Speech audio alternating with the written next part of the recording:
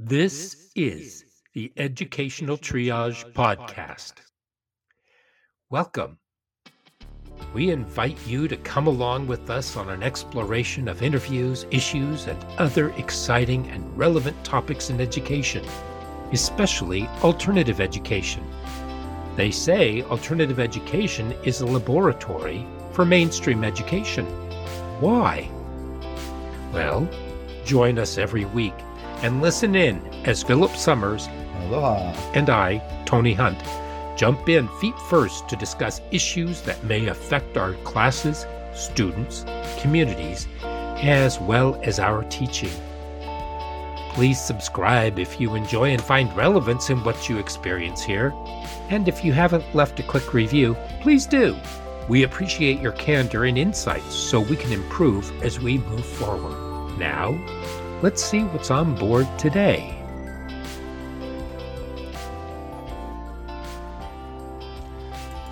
And we're back for another rousing discussion this week in Educational Triage. And this week I'm joined with Philip Summers. Aloha. Aloha back. And this week we are looking at how to create or build a great alternative high school program or school. And this week I want to focus in on just the foundation of whatever that program is.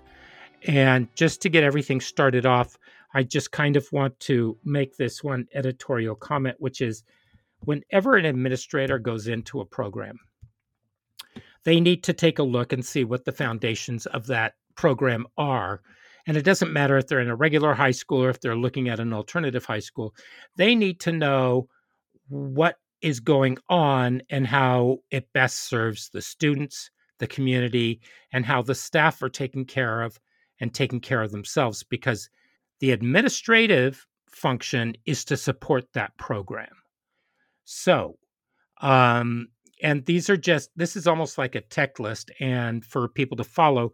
And if you are a teacher or if you're an administrator or you're even a parent, these are great questions for you to ask about your program and just to take a look and figure out how things run, because everybody should be a stakeholder in those programs. So, Philip. Yes. Hello. If we're going to build something, it doesn't matter if it's public or if it's private.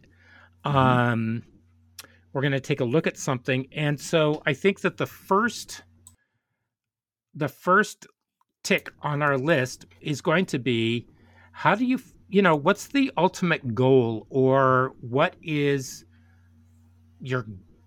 the guidance or the guiding principle of the program? Well, before I start with that, I really commend you for saying that you wanted to just start with the simple stuff. Yeah. Yeah, just the foundation, I think you called it. And simplicity is hard. We all want to analyze and be experts, but I learned from the very beginning, like the simple concepts of the program, all the programs actually, there were different kinds, but they just served kind of different roles, basically the same way. And that really kept my focus. It really kept a North Star, the Southern Cross. We knew which way we were going and where we were always going. I remember one of our staff members would always say, yeah, what's good for the kids? Is this whatever is best for the students? Yeah. He goes, this about the kids? He'd always say, is this best for the kids? And that is always a way to go, yeah, it is. Yes. No, wait a minute. No, it was really good. But yeah, what's one of the things that you want to do is you want to make sure you have relationships. And that's critical. It reminds me of a story. I was asked once there was a new site being put in, and it was fancy and new, and it was next door, and it was designed to serve more students than we had served before. And I was asked how I thought it was going to be. And I said, I don't think I'm going to like it. And the person asked me why. And I said, had you ever heard of Dunbar's number? And they looked at me quizzically and said, no. And I said, well, it's a number of about 100. Us humans we kind of hang out with about 100 people our communities are about 100. It's about as many people as we keep a tab on, Is kind it of 100 or intimately. 150? It can be 150, but 100 is a pretty good number where Okay. it's somewhere in there. But how about Hmm. where you get everybody. You don't Hmm. over that you break off into subgroups and form kind of unmanageable cliques and societies and subgroups and those kinds of little things. And if you've ever seen, high school do that, there are, I went to high school where there were 4 cliques that I knew of. And when you look back on it, so many more. But that's what happens with high schools when they get over that 100, 125, 150 maybe mark. They break Hmm. into cliques. They start going to sites. They start claiming territory, and those kids claim kid territory, and Hmm. administrators, they claim administrative territories, and the teachers. It becomes sort of a sub society, and we managed to avoid that in our small environment. And it, unfortunately, once that building went in and all those students came in, from what I hear, that's exactly what occurred. They all broke into their sub societies. That's what humans do. And Right. Dunbar's number is somewhere between 100 and 150, and we just do that as humans. Right. And yeah, so if you build your big school, what you get is just, you know, cliques and little societies running around, just like a little city. They do all that stuff that little Hmm. cities do. Yeah, it's ugly. It's really kind of weird, but true. Okay. That's a really good point. It really is. So you want to keep the numbers small. Yeah, you want to be intimate. You got to have those Hmm. relationships. Relationships. Yeah. Right. And most of the programs that I've worked in, the numbers were generally under 100 anyway. Yeah. I believe because you want to. It depends on how many teachers, and I think in one program we had 7 teachers, and the teachers they still had prep periods, and but each one of them had 12 students that they guided, and Hmm. that number 12 was really important. And so we had 7 teachers, so that would be what 84 students, and Oh, I don't think we ever went over 100. And we had all kinds of different things for them to be involved in, but all of us were advocates for those students, which meant that we did different kinds of groups, we did different kinds of outings, and so it was very much relationship based. hmm. But I think that that's a really good place to start, because if we have that and we know that we're going to be relational, because we know that relationships is what will build a sense of belonging, Yeah. and for a lot of those students they don't have that. So Yeah. but your ultimate goal of the program is for students to find success in some way, for them to feel a sense of belonging perhaps. And stop me if I'm wrong, because I know that there's more that could go with this, but you also want them to be able to feel the sense of achievement, don't you? And accountability. Okay, They good one. really want that. And they want to know where they're at. Kids are always asking, what's my grade? What's my grade? Well, what they're really seeking is, how am I doing? How Hmm. am I going to get to the next place? And that's Hmm. applicable in everything. They Right. want to know that about everything. And so if you know that, you cue them. And Hmm. so if they're doing wrong, you let them know. That's a boundary. And you if they're really egregiously out of bounds, it's sort of a reaction that matches it in a way, and then it's over. Hey, this is not to be done. The rules. The rules say it's an attendance thing. We can talk about that later, but an attendance policy that says this, or this, Hmm. and now I'm this, and I will hold you accountable. And they go, oh, yes. And then they know that's the line, and they don't cross it. They know that's what it is. And they like that. There's comfort in that. They like that. You have to mean it, and they know you mean it. And then they develop that habit, because if they have to make their own line, they get very squirrely. They do not like to have to hold themselves that way because they don't know how. It's Well, adulting. they've never had somebody who actually did that for them though. Right. And so when you start doing that and you hold them accountable, and then you forgive them, you release them, there's the serious motion to go, you got it? Okay, good. Now let's get back to work. Cool. What do you want to hear? Right. On the music or whatever. They go, okay, I'm done. Yeah. Then So, they know, okay, over. Yeah. okay. So are you going to have with that? Okay. So let's keep that in mind that we have Yeah. boundaries, that we have accountability. Yeah. Real We, we reasonable want to and firm have boundaries. Yeah. we want to have something that's going to give them that sense of achievement and accomplishment, which will Yeah. look different from every student, right? Oh, that's the thing too. It looks different for every kid. Yeah, you're Okay. right.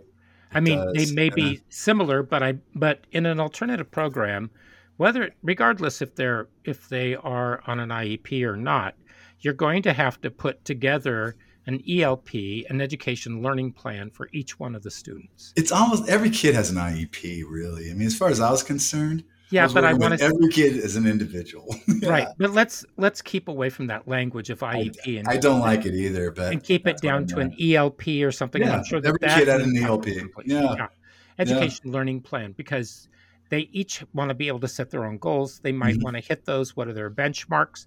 And that's something that builds that sense of belonging, sense of accountability, Yeah. sense of them working towards their star, right? Yeah. They have there's a place you need to be at. There's a grade 12 standard. We got to get you there. So let's get there. And, that's a writing and a reading and a mathematical Hmm. standard in the state of Oregon is where it was. And so we'll Right. get you to that point. What I did to get him to that point myself was just flavor it up. I enjoyed teaching a lot of English, reading and writing. I let them do a lot of creative writing, and Hmm. then I would help them form it into good stories. And I would also give them good reading samples too. If I had a kid that didn't read so well, I would tone it down. Hmm. Hemingway was great for that. Gosh, Hemingway was wonderful for kids who didn't read very well or voluminously. There's a lot of kids who can't read a lot, but boy, Right. Hemingway could pack a lot of reading into Well, that 120 pages Old Man and the Sea kind of thing. right. And, But that's how I would get students into it, would be through and book groups. yeah, you get the groups and things. Well, we And had so many, the and I wanted them individual learning things going on. The kids were right, all, but I also wanted the kids to choose a book that they yeah. wanted to read, and it wasn't assigned, or if Mhm. it had to be assigned, we would do something like The Pearl, which isn't all that Oh, difficult, and then okay. we would read The Pearl because for many of them, for many of my Latino students, that would be something that they could connect to, and we would read that, and I would be asking them questions, and for all my students, I would have them go home and find out more about their origins, about where they came Mhm. from, and then they would come back in. But then I would also have them write an epilogue at the end of the book, I've and that never was done that. That's awesome. one of their assignments, and it could be whatever they wanted it to be. I kid you not that every single student in my class, even the kids that did not read, because I read it out Yeah. loud in class, and if they missed it, I told them where we were, and they could listen to it. And later on, I started um, I if I were still teaching it, I would have the whole book recorded, and that way, if they missed something or Mhm. something like that, that they could listen to it online at home, and I would only release as much as we had gone in class, Mhm. so they couldn't go ahead because some of them like to cheat and read the end. Um, but Can't keep them from that. The internet's out there. right. But, it brings up all kinds of things like what is family? What would you do with your family? I mean, what would Yeah. you do? How does poverty affect these people? What is different between their lives and your life? And so there's a lot of Yeah. self-awareness, a lot of Yeah. self-reflection. But we're jumping the shark here. We are, yeah. We start to create things together, but yeah, So, the yeah. staples of a good alternative program, keeping it small, or you can't fill a building with Okay. so many So we people. keep it They small. do create the subgroups. You got their subgroups, but you don't have a school that's cohesive. And Right. sometimes the kids would hold each other accountable, and I loved that. You know how Hmm. those years go. Some years, you got kids that, well, we all know you got, oh, that class. But some classes, they're like a family, and they'll, one kid will do something and they'll go, hey, you can't do that. That'll disappoint Summers. Don't do that. I've had kids tell me that. like 10 years later, they say, yeah, we hauled so and so in and said, don't do that. That makes the teachers upset. And I went, you did that? And they go, yeah. I go, I love you. I love you so much for that. It was So like big time. But yeah, that's good stuff. let me ask you this. Do Yeah. you think, because you worked with this and I worked with it too, but it was a very specific population. Do you think engaging something like positive peer culture, PPC, do you think that would work in the regular mainstream classroom? Or do you think that it It works would, but it's a with high level of accountability. It's do a you think huge level of students accountability. yeah, and the students need to be at a certain level of being able to deal with that, I think. Yeah, you have to It's a be at a bear whole level. it's a whole nother level. Yeah, you have to be like, or else, kind of like, you don't get it. You're going to Yeah, accept this, or else. You don't. Yeah, it's right, and right. I think you kind of have to be at a level. Let me put it this way: I've been at that level, but I wasn't a teenager. Right. I'm actually a recovering alcoholic, Mhm. so I'm Right. not ashamed to admit that. But I was 27, I think, when I was like, I have to stop drinking, or else. and and I know that desperate feeling. And they, this population uses Mhm. positive peer culture. They're in a position where they have to do that, and that's Right. And then really you also have to do the accountability where you have to go yeah. and you have to apologize to people and you have to make amends, correct? Yeah, like AA. You have to go Right. make those events and do that stuff. Yeah, that's a high level of accountability. I know people that are into their 60s that still can't do that stuff. Right. So Right. yeah, Right. So, and even parents. Okay. exactly. Yeah. So, let me ask you some more about the goal of the program. Uh, Uh, okay. So, we have stuff for the students. We kind of know where we're going. What part do the parents play? Are you is oh, are critical, because you have to bring them in, like conferences. The, well, the is that initial it? Is that it? You're no, going to have them on the periphery and you only just wheel them in every once in a while? oh What? no. For example, conferences to keep them clued in. Um, it's tough to do the community things, but not so tough if you still have the small population. Um, it's kind of like sometimes it goes with the class thing too. We used to do cultural celebrations, and by cultural celebrations, it wasn't called that, but we had like parents doing cooking things via the students. It was kind of like if a student wanted to do a cooking project, but the parent was sort of good at it too, Hmm. there was a way that the parent kind of helped and oversaw it, and so we could involve parents. And there was Hmm. a food handler card thing, so we didn't have the parents help, but Hmm. then parents kind of helped. We had like satellite involvement through parents. We had a small enough population that we got to know some of the parents. And some parents, of course, it was kind of tough to get them to come to conferences, but then some parents were more than involved on a casual level, like a really deep level. Hmm. And they had more than one kid come through the program too, because once you get that sort of connection with it was a good school, then I want my daughter to come here, my other daughter to come here. And so we had like three daughters in a row, and like, three, Right. three of the Right. family. And so that parents became pretty involved in the school. What Um, about respecting the parent who can't? we do that. There's usually something behind that too. I I mean, mean, obviously the relationship is, it may well, be that the parent has a good relationship with the child. And they just don't want to come. That happens too. We respect. well, there's I can They think do have of to come to conferences with the child because we feel that they'd have to be involved, at least in the program I was involved with. They did have to. well, yeah, my program too. The Yeah, parents had to be there, and if they didn't, then that meant that the student was in danger of not coming back at the end of the quarter. Which, kind of like that, for or mandatory. for many of them, it sucked, but it also gave some depth to Yeah. the purpose of the conference, and it gave it some gravity. And it But gave our program credibility. It's like, exactly, this program demands involvement. right, right. So, but what I'm thinking is there are some parents who work two, three jobs Oh, yeah. and they don't have the time and it's very difficult for them to make it. And then there's some who can, but I think it depends on what kind of a job that they're working.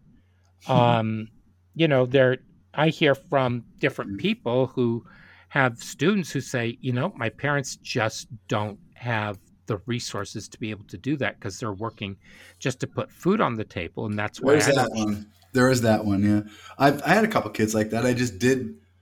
I just worked with the kid. Usually, it was a kid that was older, Hmm. and they were used to it. It's like, this is my life, you know.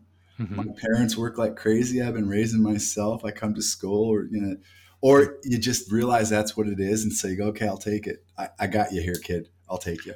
Right, It just but happens. Yeah. it's still necessary, though, I think, to be able to contact the parents. You try, or you make a telephone conference. You do what you can, but Hmm. you take the Well, kid. I think that even being able to call them on the phone Yeah, and being able to do that, I think that that's important. So, yeah, you try that. Yeah, you do what you can. okay. Sometimes you actually, a lot of times there's interpreting through the kid through the Hmm. phone, which is interesting. But you Okay. do what you can. Okay. So let's go back to the ultimate goal of the school and the program. Yeah. And that would be for the student to find achievement and accountability Hmm. along with the parents, with Yeah. parental support, the school support. And then are you also going to be involving the community in some way or another? Like, are you thinking about possibly building community partnerships? My last program that I worked with, we went and the students would serve internships, and those internships would go for about 4, 5, 6 weeks, and Yeah. the students would be out there 4 out of 5 days a week for what 2 to 4 hours a day, and they would learn something. They would be okay. Let's say that they went to a car dealership and they worked out in the shop, or maybe they worked up in reception. They worked at a beauty salon. They got to follow along. They got to go to classes and get some ideas with that. They would go to a manufacturing plant and they would be able to shadow people, but they would also work in shipping and receiving. So they would learn a whole lot of different skills Not where they necessarily worked. vocational either. This is just career Right. exploration. Yeah. Yeah. Exactly. I mean, Exactly. they Yeah. even went to work for the city, Yeah. and our Spanish speaking students, because they could do document translations, and they could work in that department, and they could do that. There were quite a few different places for them to go, and we did sort of put them out to the elementary schools to work as teachers' aides as well. And even We, though we even did the that too. ones Yeah. even the ones who said that they didn't want to do it, that they hated children, the majority of them did really well. There was one student who I sent to, it was a daycare for people with mild dementia and for toddlers. And I got a call from them and they said, "Could you come out here and check in with this student?" And I said, "Why?" And they said, "We're not sure what's going on." And I said, "Okay, fine." So I went out there and the student was standing there in the corner with this look of consternation and arms folded. And I walked over to them and I said, "What's going on?" And they looked at me and they said, "Can I please leave? These kids terrify me. I am so terrified." And that was nothing that I'd ever heard of before. Mm. And so we were able to switch with the person from the other side and put them into with the older people. But they just had this fear of children. And it wasn't something that we were going to be able to snap her out of. But we it Yeah. was really really positive for them. And then there were the students who just couldn't do it. They were unable to, and so they weren't able to stay in the program. We did what we could, but if they Their program was connected with those experiences outside there. exactly because and many of them were offered jobs outside. We were able to. Yeah. There was a point, and it happened just before COVID hit, and that was for I was meeting with an HVAC company, and for kids to get their HVAC permit or license or training, they would have to go to the community college and get that. Mm. And what this company was saying was they were in such dire need for technicians that they were working with a network of other heating and cooling companies, and they would work and they would train students on the job as part of their internship, and they would work with them for X amount of time, then they'd work with another one for X amount of time, etc. And they would be able to graduate from high school with their certification. Wow. And Wow. How and cool for them.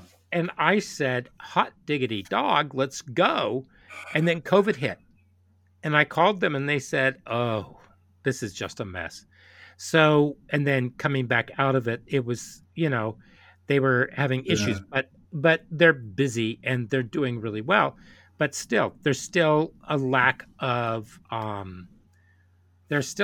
skilled labor, and companies are out there. So if you want to figure out how to figure out a partnership with many of them, you could do that and maybe add that in some kind of branch or arm of your program as well.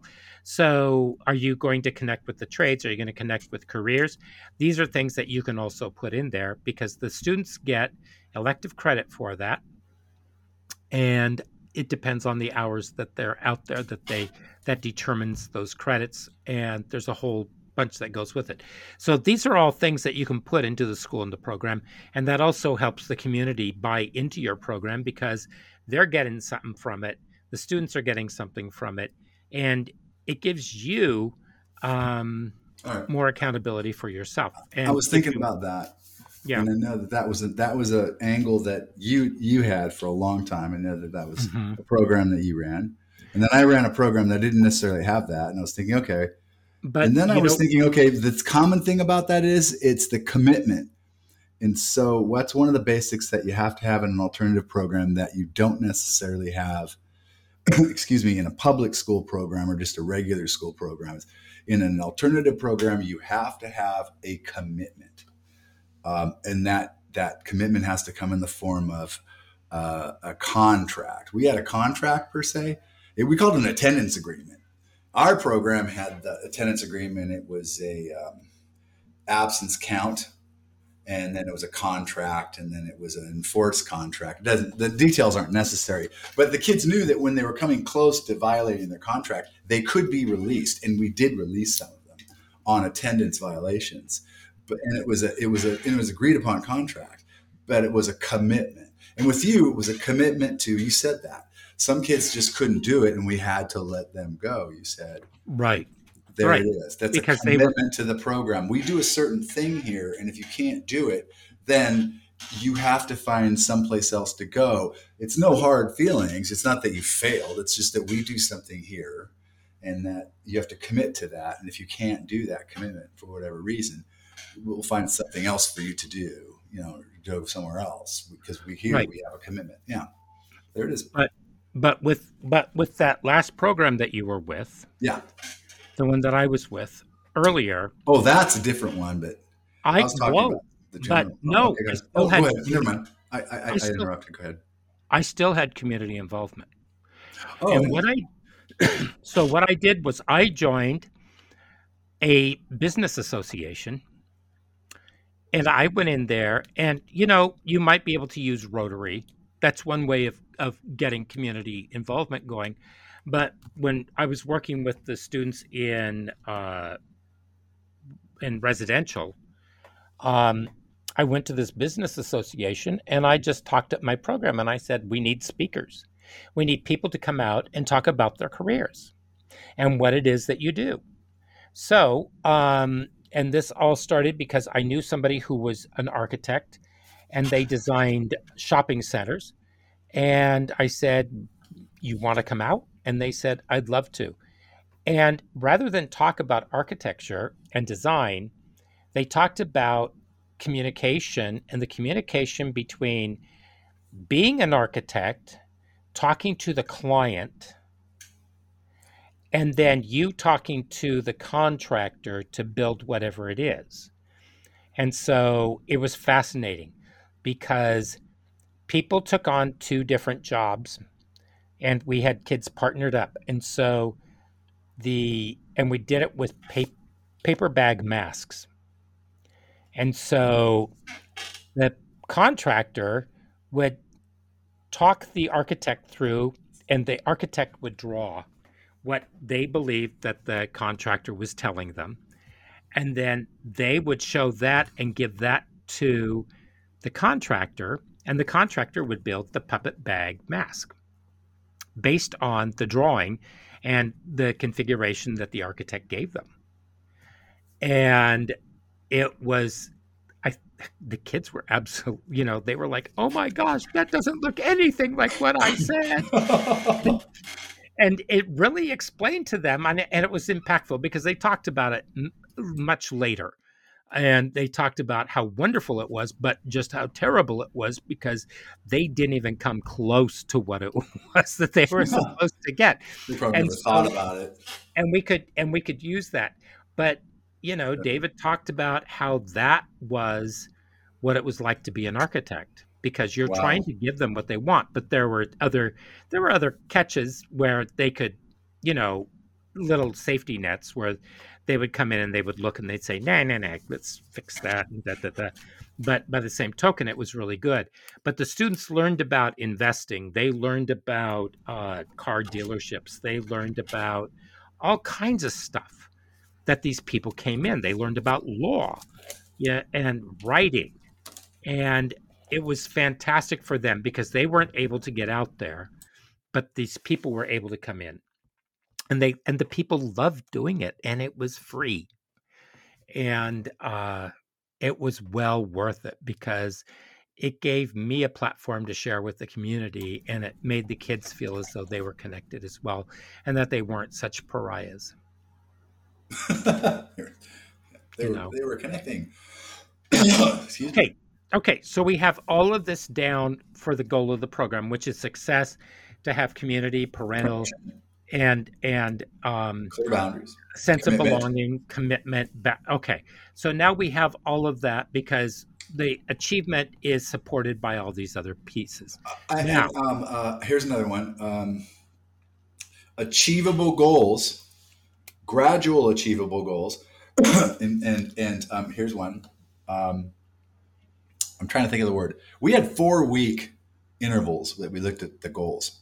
right. So the kids were to make their credit in 4-week intervals, which made them very easy to see.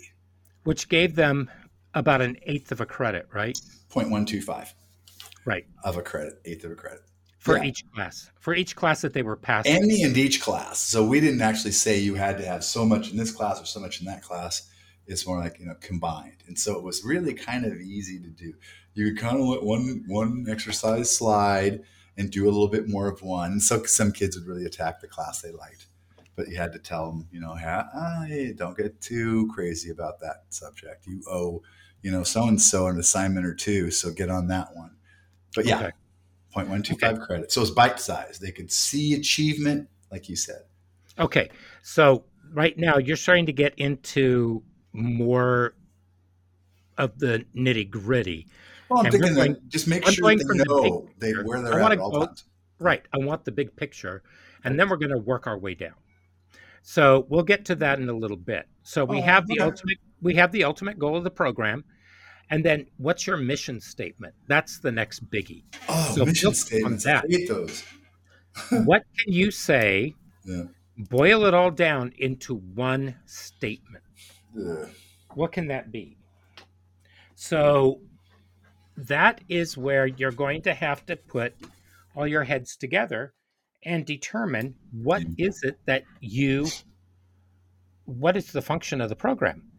And when you come back from it, the one thing I'm going to caution everybody is how student-centered is it? Because if it's not student-centered, if it doesn't have anything around the students, you're going to have to start back and begin all over again, because everything should be about the students. Everything should be about the student. Exactly. Because that's the reason you're there. Mm-hmm. Right. Right. And then once you have that mission statement done and you feel satisfied, and you can always go back and edit it and take a look at it. Right. But so your goal, your mission statement, and believe it or not, but when I took over my last program, one of the first things we did was we developed our mission statement. Because I said, I don't see a mission statement here. We're going to do one. We already know what our mission is. We already know what our goals are. and we're going to refine those. We're going to do a little bit more with those, but we need to refine the mission statement. We don't have one. And so that took some time. It wasn't something that's just going to come out from digestion. It's going to be something that really has to be thought about, and you really want to make sure that it's deliberate. It reveals a lot about a group, It dare I does. say. It does. If you read a 2-paragraph mission statement, you Hmm. got yourself one conflicted group of people. Like, And then, really? Everyone got something in there, didn't they? mhm. And then you're going to have to think too about what is your overriding pedagogy. Oh gosh, that one's a good one. And Uh, if you have an overriding pedagogy, or maybe you have overriding pedagogies, and you're able to figure out a way to make them into a melange and to mix them so that you're not forced to stay within the confines of one, but you can reach out, you can use bits and pieces of another one and bring those in. yeah. But you need to still find adherence. And I don't know if this is making a whole lot of sense. No, it totally does. I was just thinking, you have to have a flexible group. Well, That's the charm. You have to have a really good group. No one can be very rigid in there and say, "Oh no, I got a way of doing this, and we got to really do this." Like, wait a minute, hold on. You got to be very okay, flexible, nimble. right. And Yeah. that brings us to staffing. Oh yes, it does. Yeah, Because when you wouldn't talk yeah. about you can't have a rigid group, you're not talking at all about the students. You're talking about The the staff. staff. Oh, absolutely. The staff have to be flexible and nimble, intelligent, accepting. Right. So, Yeah. okay. So you figure out what your pedagogy is or what your pedagogies are. Maybe Mhm. they're just something that's natural and innate Yeah. because some teachers just have it. They really do. They do. And there's some teachers are just magnets for students, and they're the kind of teachers that students will remember for years to come. And because they make an impact in one way or another on those Hmm. students. And then some And teachers are, yeah. Oh, and yeah, and I mean, you and I were talking a while ago about one teacher who is almost seen as the role model of all teachers. And his and this is a teacher who's also a coach. His oh, father is a coach, oh yes, him. and his son is a major sports player. Yeah. And the family, the nicest people in the world A that you good would ever meet. family, all I mean, it's accomplished, good people, every one of them. oh Yeah. I mean, you bump into his players because he used to coach at the college level And the high school level. and at the high school level, Oh, yeah. and his former players And the semi-pro level, come to think of it. from the college, Yeah. they love him, Semi-pro, college, and high school level. Yeah. right? Yeah. And so Encountered them at all 3 levels. Yeah. just because you have one teacher who's like that Yeah.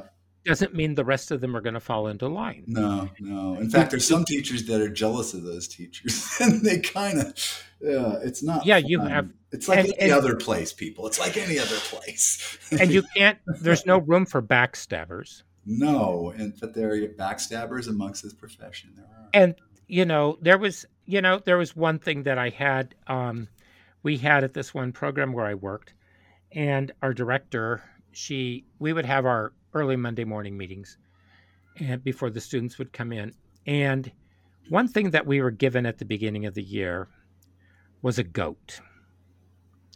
We were given a small pewter goat in a purple velvet bag. And later on, I went out and I was doing a lot of crafty stuff with paper mache, and I made a goat bowl. And so I made this bowl that we would keep in the middle of the conference room. And what would happen is we were all allowed one day a week or one thing a week.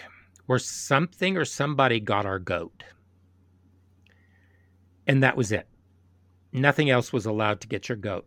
And so when something got your goat that week, you had to put your goat in the bowl. And in order to retrieve it, you would do that early Monday morning, and you would have to confess what got your goat, Yeah. which was fantastic. And sometimes it was another teacher. And so it was a way to work that out. But, being able to do things as a Sure. community, being able to do stuff together. Yeah. And I'm only saying this because staffing is a community in itself. And if you don't have Yeah. everybody working with each other and doing stuff with each other, if you have a lone person who's not, doesn't seem to be fitting in, what's the reason why they're not fitting in? What is it their fault, or are they being excluded for a reason? Mm. Yeah. Sometimes I was the only guy, and it was like, okay, fine, and there was some exclusion that went on with that. And some people said, well, you're a guy. And I said, yeah, so, but you have to be able to do things together and work together, and everybody should feel as part of the community, because you want your school to be a community, right? Absolutely. What would we tell the students? What would we say to the students? I always think that. But I live by the golden rule anyway. But Hmm. if I'm an adult, I say, well, you're a guy. What? Or yeah, but Summer, she's a girl. What? Uh-huh. Excuse me? Oh, exclude her by all means. She's the other gender, gentlemen. Separate her from you. Come Yeah. on. How do you Guys, dudes, how dudes. how do you convince people that you or that other person doesn't have cooties? I mean, Yeah, right. It's like, come sometimes on. it, yeah, and so you have to take it away from that grade school, middle school mentality. I've worked with somebody for many years who still has a very much, they are a pre-tween as Yeah. far as how they view the world, and it's absolutely suffocating. So Mhm. and if I had my druthers, they would have been transferred. Uh-huh. I watched a teacher behave like a child. She shamed a parent about their kid, and it was in the middle of the room. She was very not good at having any kind of expertise at it, and she wasn't even in private doing it. And the parent was crying, and I'm going, "Oh my gosh, you have no skill at this, and you don't even know to go to a private place to do it." It was not Right. good. Yeah, and you need to be able to have, and there are boundaries that have to be followed, where Yeah, she was I've just I've owning had her people. role. I had a teacher who would scream at me in Yeah, front of I had 2 who would scream at me in front of everybody, and I'd be thinking, "What is your problem? Why are you doing that?" yeah, And so I would talk to them, and they'd say, "Well, you didn't say anything earlier." I said, "No, because that was in front of the children, yeah. You and I have to want." be at least an example of a mature adult, if not a real mature adult. And it's like, you don't do that in front of the students. Yeah, you don't do that. You So, have to be an adult in front of children. especially these kids. And Yeah, so because you have to set an example, how do you resolve conflict? yeah, yeah. And it's not healthy when you have a co-teacher or a staff member who throws a temper tantrum Hmm. in public and gets all snippy. So these are all things that you really want to watch out for. So it's and I think that needs to come down to evaluation and, just staff meetings and having open lines of communication, and for people to be able to understand and listen to each other, and have regular staff meetings where people can do that. But you have to have an administrator, or at least a leader, who will be able to take these, and they're able to assess whether or not the staff is really an appropriate staff for the program. That's, I think, where the critical error was made in the situation I was in. This is because I Mhm. handled it in a very patient, mature manner, and I was headed off at every turn by the larger group thinking that they were in the right, and they were clearly not, and the administrator thinking that they were too, and they were Right. clearly not.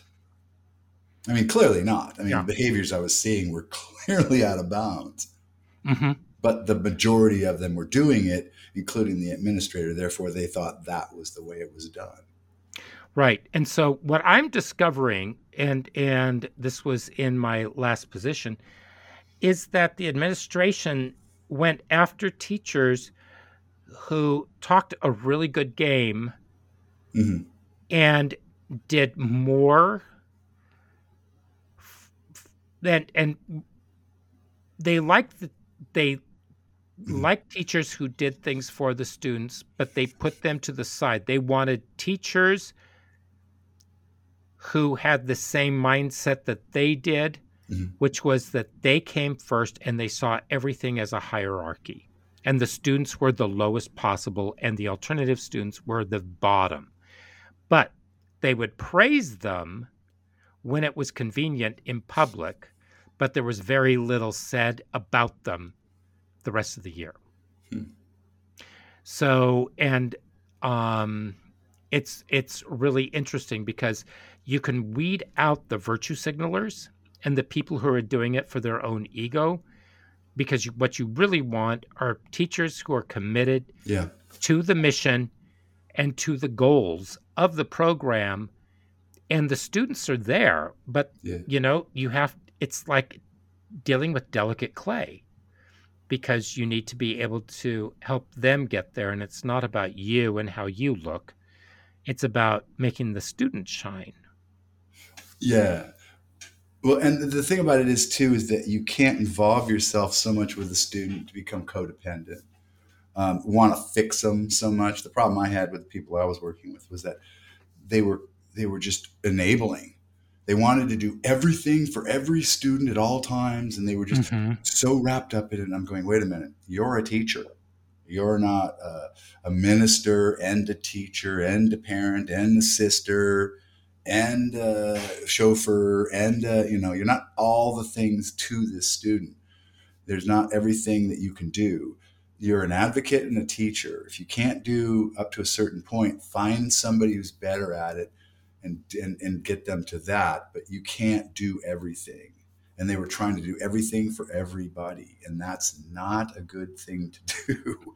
No, You you don't go do to a any good certain for point. anybody. Yeah. Right. You go Yeah. to a certain point, and then you determine whether or not you're going Yeah. to be able to do that. And then you start looking for other resources for that Yeah. student. They were going up to and including going to the student's house. Yeah. Oh, Yeah. Uh-huh. yeah. With bus tickets and things like that. Like, hey, whoa, that's a good way. You might get shot doing that. Did you know that? That's the time I go, what you did, what? You get shot doing that. I'm just saying, I was a And see, paramedic. I used to do. well, I'd knock I on have the to door tell and I'd you, step to the side. Yeah. I have to tell you, I did that, but I would call the student first and tell Oh, them I was absolutely. on my way Yeah. and that I would be there. And they knew my car. So they'd be out there waiting for me. I'd give it to them. We'd talk, and then I'd leave. Yeah. I wasn't And saying that, like every neighborhood sketch, but I'm saying you don't walk up to doors and right. I never left my car. yeah. So, but, right. So here's where we are. Yeah. We made it through a small portion of where we were going. We got almost to halfway with where we are today, and we still have more. I think we covered the goal of the program and getting that going, the mission statement, pedagogies, and how to incorporate others. I think that is something that is going to be peculiar to every single program and Yeah. every single staff. And then the staff really is the linchpin, and especially the administrator and what their view is. And I Mhm. believe that the staff in an alternative program and an alternative school, they need to be able to have a leader who's going to inspire confidence and that they can defer to, Yeah. because far too often I've seen people come into programs where they automatically assume they know everything and they want to take over. And that's just how they are. And it doesn't necessarily work so well for all the students. And so they miss a great deal of what's going on. But it also says a lot about who they are as a person, that it's more ego for them than it is something about being there for the kids and trying to do what's best for the students. Right. So I think that's one of the red flags, perhaps. But yeah, you want it, because we didn't talk about the leadership yet. So I think that in our next episode, we should do part 2 of the foundations and begin with leadership and what we should look for in a leader. What do you think? I like that. Okay. And then we have some other pieces that we're going to do on the foundations. And I hope that people found this to be relevant and it gives them food for thought. Yeah. And it's just one of those things. And if you are in a program and you're wondering, where are we going? Hopefully this gives you more of a plan to start considering what you might want to put together and come up with some ideas.